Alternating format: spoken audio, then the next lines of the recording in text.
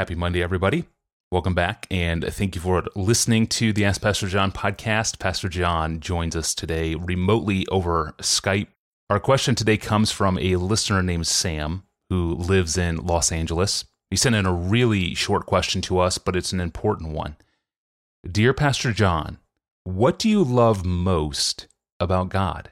That's it. Pastor John, what do you love most about God? In a sense, to answer this question authentically, I probably ought not to spend any great time theologizing, right? Or studying or doing exegesis or assessing God's attributes. I ought to simply blurt out what I feel about God, what I really treasure about him and value and admire. Wouldn't that be the most authentic answer to the question, what do I love about God, rather than some long-studied, complicated Philip and APJ theological answer? And I think the answer to that question is yes, that's right. So that's where I'll start. My first, most visceral, immediate, heartfelt answer to the question is, I love the grace of God. I love the mercy of God. I love being loved by God. I love being treated graciously and kindly and patiently by God. I love being accepted and forgiven by God. I love God's grace towards me. I think all of those statements that just tumbled out there are ways of saying the grace of God is very, very, very precious to me. I would be undone without a God of grace. Late at night, early in the morning, facing conflict, facing guilt feelings, facing judgment from him ultimately, possibly, or from critical people, facing the world. I would be undone without the grace of God. It is on the front burner of my affections for God all of the time. And I mean that even when I'm thinking about all kinds of other attributes of God or ways of God, they're all flavored with the grace of God. So that's my most visceral, heartfelt, unreflective, immediate, desperate response to the question of what I love most about God. But the reason I said that answering this way is, in a sense, the right way to answer this question is that there's another sense in which the Bible encourages us not just to speak from our inmost or most immediate perception of things, but to ponder in the light of God's word and in the light of God's action, what we mean by what we most immediately say, and whether there might be contained in this immediate response aspects of God's grace and mercy and kindness which need to be made explicit for the sake of our own souls as well as for the sake of others, lest we fail to honor God as we ought, and lest we subconsciously find ourselves loving not God supremely, but our own selves. There are numerous instances in the Bible where people showed some measure of spontaneous devotion to God, and then when he said something or did something that they didn't like, their devotion evaporated, which means that what they said was love for God wasn't really love for the true God, but only a love for their imagined God, their picture of God. And then the real God does something out of step with their expectations, and their love is gone. Now, that love was not really love for God. So even though it's right, and I'm going to say it again, it's right for me to give a spontaneous, heartfelt visceral gut reaction to the question, what I love most about God, every person who lives under the authority of the Bible, including me, will want to discern from the true, real God revealed in the Bible whether what I'm saying corresponds to reality. Is God really like what I say I love about him? And is my heart so much attuned to the true God that no matter what he reveals about himself, I will still be totally committed to him and in love with him and valuing him and treasuring him and cherishing him and being satisfied in him?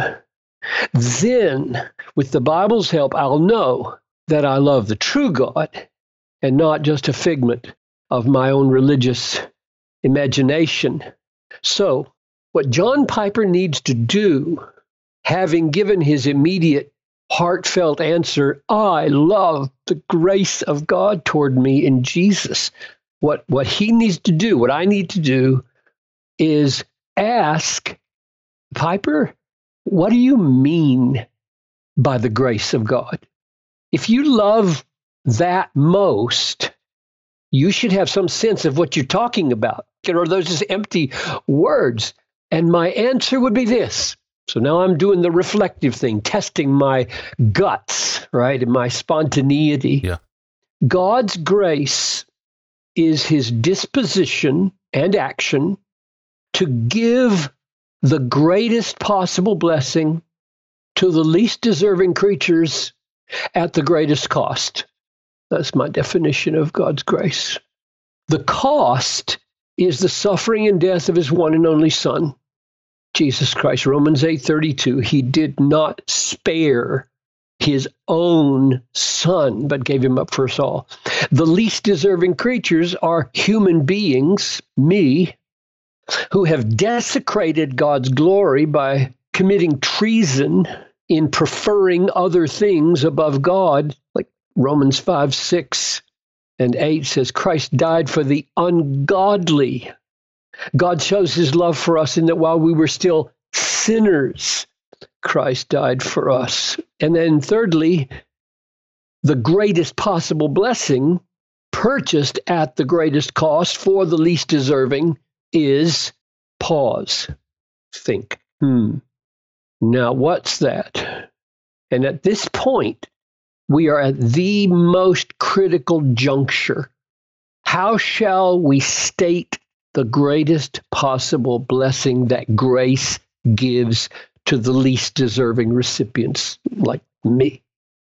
And it won't work to say, well, the greatest possible gift of God's grace is the grace. That's just talking in circles. Yeah. That's not going to answer the question. So you can see why it's an inadequate answer when John Piper says that the greatest thing I love about God is his grace until I've answered the question, what's the greatest blessing that God's grace has given to me in treating me so much better than I deserve at the cost of his Son's life? To love the grace of God in a way that honors God is to love grace because of the specific content of the blessing given by the grace of God, namely God. The greatest gift grace gives is God for our eternal friendship and enjoyment. 1 Peter 3:18, Christ also suffered once for sins, the righteous for the unrighteous, that he might bring us to God. Romans 5:10, while we were enemies, we were reconciled to God by the death of his Son. The grace John Piper says he loves about God is not the grace of God unless the capstone of that grace is the gift of God himself. And the love that I say I have for that grace is not a love for God unless what I love most about the grace is that it brings me to God.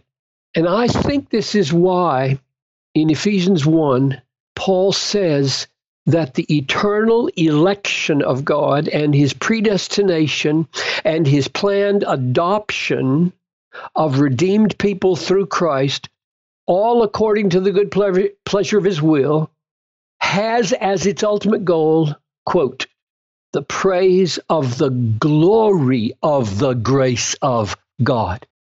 And that glory, the glory of grace, is the beauty of how all the attributes of the eternal God, his goodness, his righteousness, his unimpeachable justice, his unfathomable wisdom, his omnipotent power, how all that he is in his godness and his holiness, how all of that unites, fits together beautifully to plan and perform creation and redemption in a way that magnifies the capstone of his deity, namely the glory of his grace. In other words, the eternal excellencies of God give rise to the wise ways of God for the praise of the glory of the grace of God. So that when we say we love the grace of God,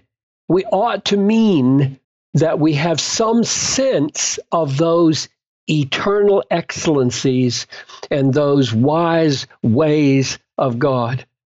All of which brings me back to where I began. I love the grace of God, which now means I love that he is the kind of God who didn't spare his own son. I love that he's the kind of God who justifies the ungodly. I love that he's the kind of God that gives to the least deserving the greatest blessing, namely himself. And I hope to be spending the rest of eternity knowing and loving all of his excellencies better and better. Amen. Yes, a proper hope and prayer for all of us. This whole episode is reminding me of your book, Pastor John, God is the Gospel. So good. If you want more information, you can find that book, God is the Gospel, at desiringgod.org/books. Do you want new episodes of this podcast delivered straight to your device? Who doesn't, right? To get them, subscribe to Ask Pastor John in your favorite podcast app, in Spotify, or by subscribing to DG's YouTube channel. And to find other episodes in our archive or to submit a question to us, do that online at desiringgod.org/AskPastorJohn. Well, one of the most common questions we get in the inbox is about lukewarmness. Am I lukewarm? And what is lukewarmness to begin with? We will work toward a definition when we return next time on Wednesday. I'm your host, Tony Reinke, and we'll see you then.